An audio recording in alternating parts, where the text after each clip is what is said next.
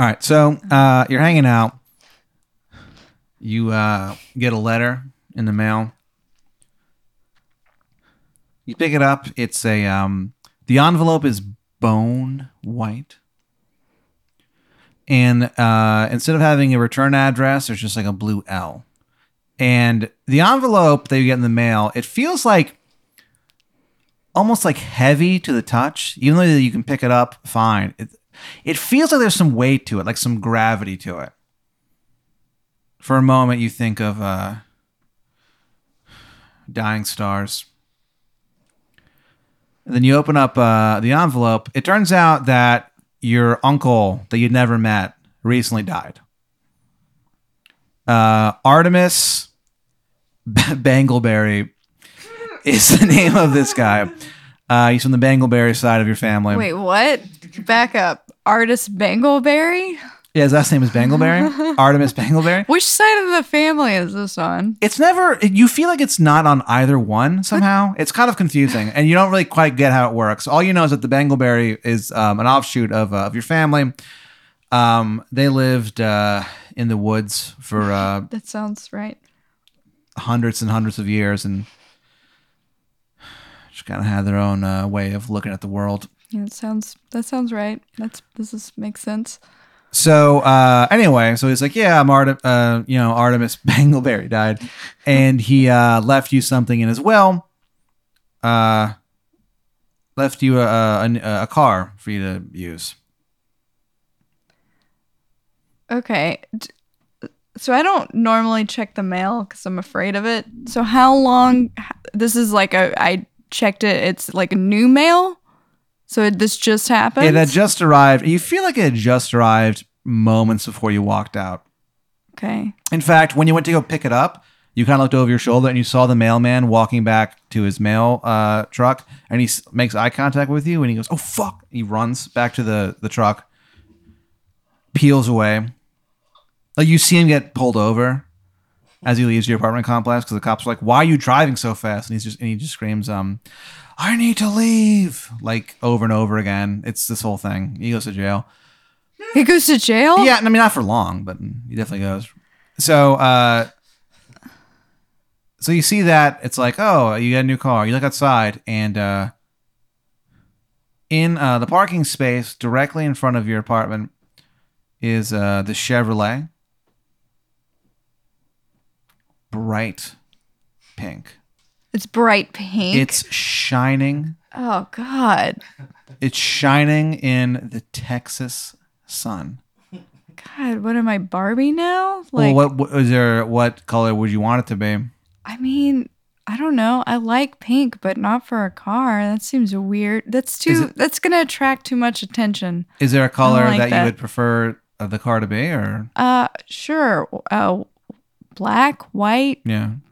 That's good. Blue, red. You blink and the car's black, and it's weird. For a second, you wonder. It's so black. It's the blackest Chevrolet you've ever seen in your fucking life. And for a moment, you think to yourself, "How could I ever have thought that this car was pink? It's clearly jet black."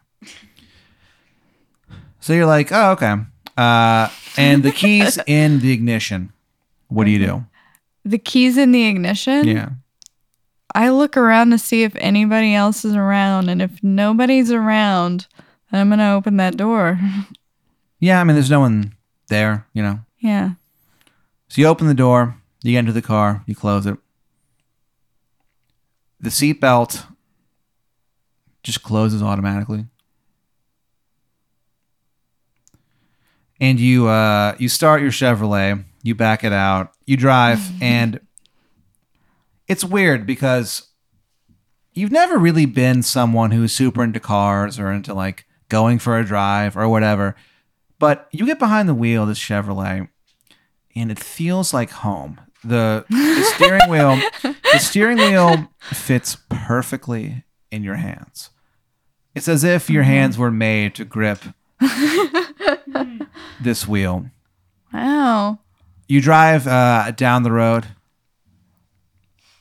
Okay. You feel the wind in your hair, even though, you know, there's a top to the car. You feel, it's almost like you feel the road. You know what I mean?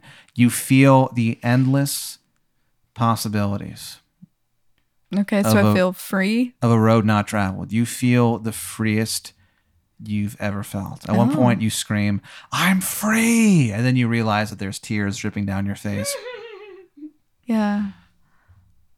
That sounds normal too. You pull into KFC, you get lunch, turn around, go back home. Wait, KFC? Why am I eating KFC? Just hungry. But I don't eat anything there. Well, yeah, you used to not eat meat, but recently you've dreamed of hunting wild animals and like ripping their throats out and drinking their blood and stuff. So like you're feeling like yeah, you go to a dream analyst and they go, oh, that dream means you should go to KFC. Yeah, that would okay. Well, then in that case, I would probably be scared and go to KFC. You're trying to just figure out your dreams. You eat the KFC. It's the best lunch you've ever had in your life. You bite into that fried chicken breast. It's it's perfectly crispy. They give you an extra side of honey. And you think to yourself, why would they give me honey? You drip the honey on the chicken. You bite into it. No. It's like pure paradise between your fucking teeth. You swallow it. You just savor it as it tumbles down your throat. Ugh.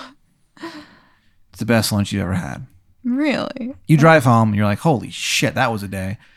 And as you walk away from the Chevrolet, you kind of turn around and look at it, this jet black Chevrolet. And for a second, it's almost like the car winks at you. You're like, that was weird. Do I wink back? I think I would wink back. You wink back and the car blushes. Oh no. You're like, that's a little odd. You go inside. It's just like a normal night. It's just you. You just watch like Netflix or whatever. Go to sleep. You dream of a howling void. You wake up. That sounds normal. Yeah, you wake up and you're like, I'm ready for the day. I'm Amber. You say You say it out loud. You go, I'm ready for the day. I'm Amber. And you go, that was a dumb thing to say. And you immediately regret it. And you go outside. The Chevrolet is, out there. The engine's already running. You get inside the car. You're like, time to go to work. I'm Amber. And you go, why the fuck do I keep doing that? You start driving. God, I'm lame. Yeah, you start driving and you're not quite certain when this happens. You can't really pinpoint it later on when you think about it. But at some point, you're no longer driving on the roads of Austin, Texas. Suddenly, it's almost like you're on this celestial street, No, but the outside weather, the sun is beginning to set. Okay. 73 degrees. You smell pineapple. And you realize you're on the Nexus of Reality Parkway. No. Bevy the Chevy can drive you through different dimensions and realities and stuff like that. You start driving on this the Nexus of Reality Parkway, and you see there's all these different exits you can take. There's exit 12. There's exit, then it's just the pi symbol, exit pi. There's exit 69696969. Tight. And there's exit, just a question mark. What do you do? Well, I'm not going down the question mark. That sounds terrifying. You sail past it. The scent of pineapple grows stronger. Wait, I go down the 6969 exit because that sounds funny. Yeah. You go down that exit, and it's a reality. It's kind of similar to ours. It's pretty much the same history. The main difference is that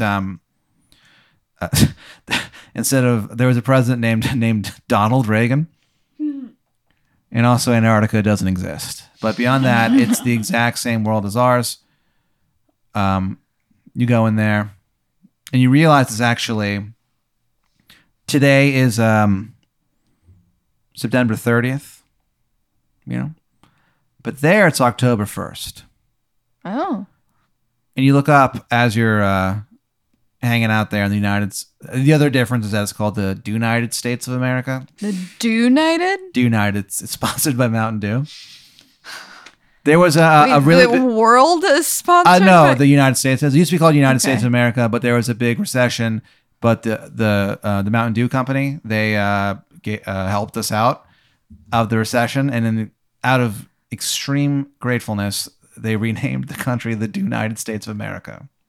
Is the flag just like the logo of Mountain Dew, and it says United States? Yeah, and there's that, and then instead of water fountains, there's Mountain Dew fountains. Okay. Well, do people swim in Mountain Dew, or is there water? That's insane. Well, water's there. It's just that Okay. people really like Mountain Dew. So anyway, so you're a day ahead, and you're like, this is fucking weird. And you're kind of like freaking out a little bit, and like your throat is dry. So you run into a convenience store to grab some water, and you see that they've announced the winning lottery number. It's 8675309. And they win $35 million billion. $35,000 million billion dollars. It's a number that you thought didn't exist, but apparently, Yeah, that. like wow. no one's won the lottery for 50 years in this reality. There's been Donald Reagan, the United States of America, and no one's won the lottery. So it's gotten really, really big. Yeah, $35,000 million billion dollars. Yeah. Okay. And you see that winning number, 8675309. You're like, this is crazy. At that point, Beverly the Chevy is honking at you, like, and you feel like a thing in your mind telling you, like, get back to the car. Mm-hmm. You jump back in Beverly the Chevy, turn the engine on, start driving. You feel the reality behind you kind of disintegrate as you enter the nexus of Realities Parkway. Finally, you snap to you kind of back in our world. Okay. You see an ad on TV, and they go, Texas Lottery for sale. That's what's on the. It's a radio. Like the radio's on. It's a radio ad, and it goes, Don't forget the Texas Lottery. Bring her in, win the lotto. Holy shit! I know that voice. You hear it on the radio. You remember that winning number? What do you do? I mean, I immediately go buy a lottery ticket. You go to 7-Eleven, you buy a lotto ticket. And it's actually up pretty high. It's like a 25 million lotto. $25 million. What numbers do you play? The 8675309. You play it. That night they do on TV. They do like the lottery unveiling or whatever. The guy hosting the lottery unveiling is this guy named Timmy Jibbs. He's this dude. He's got this huge like red afro, super pale. You see him around town. He's like super funny. He's a comedian. So he does the first number. He's like 8, 6, 7. He goes, oh, I love this song. And like the studio audience claps and like cheers. Like, oh, that's really funny. 5, 3. He's like, whoa. Oh. And then he goes, if the next number is 9, I'm going to fucking shit my pants. And it goes over the... They don't censor it. They miss it. He gets fired.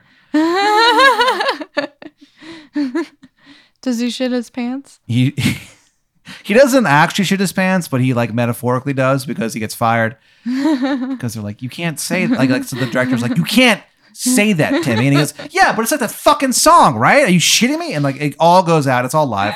Yeah. It all goes through. He gets fired. Clearly, there's no way he can have that job, right? Right.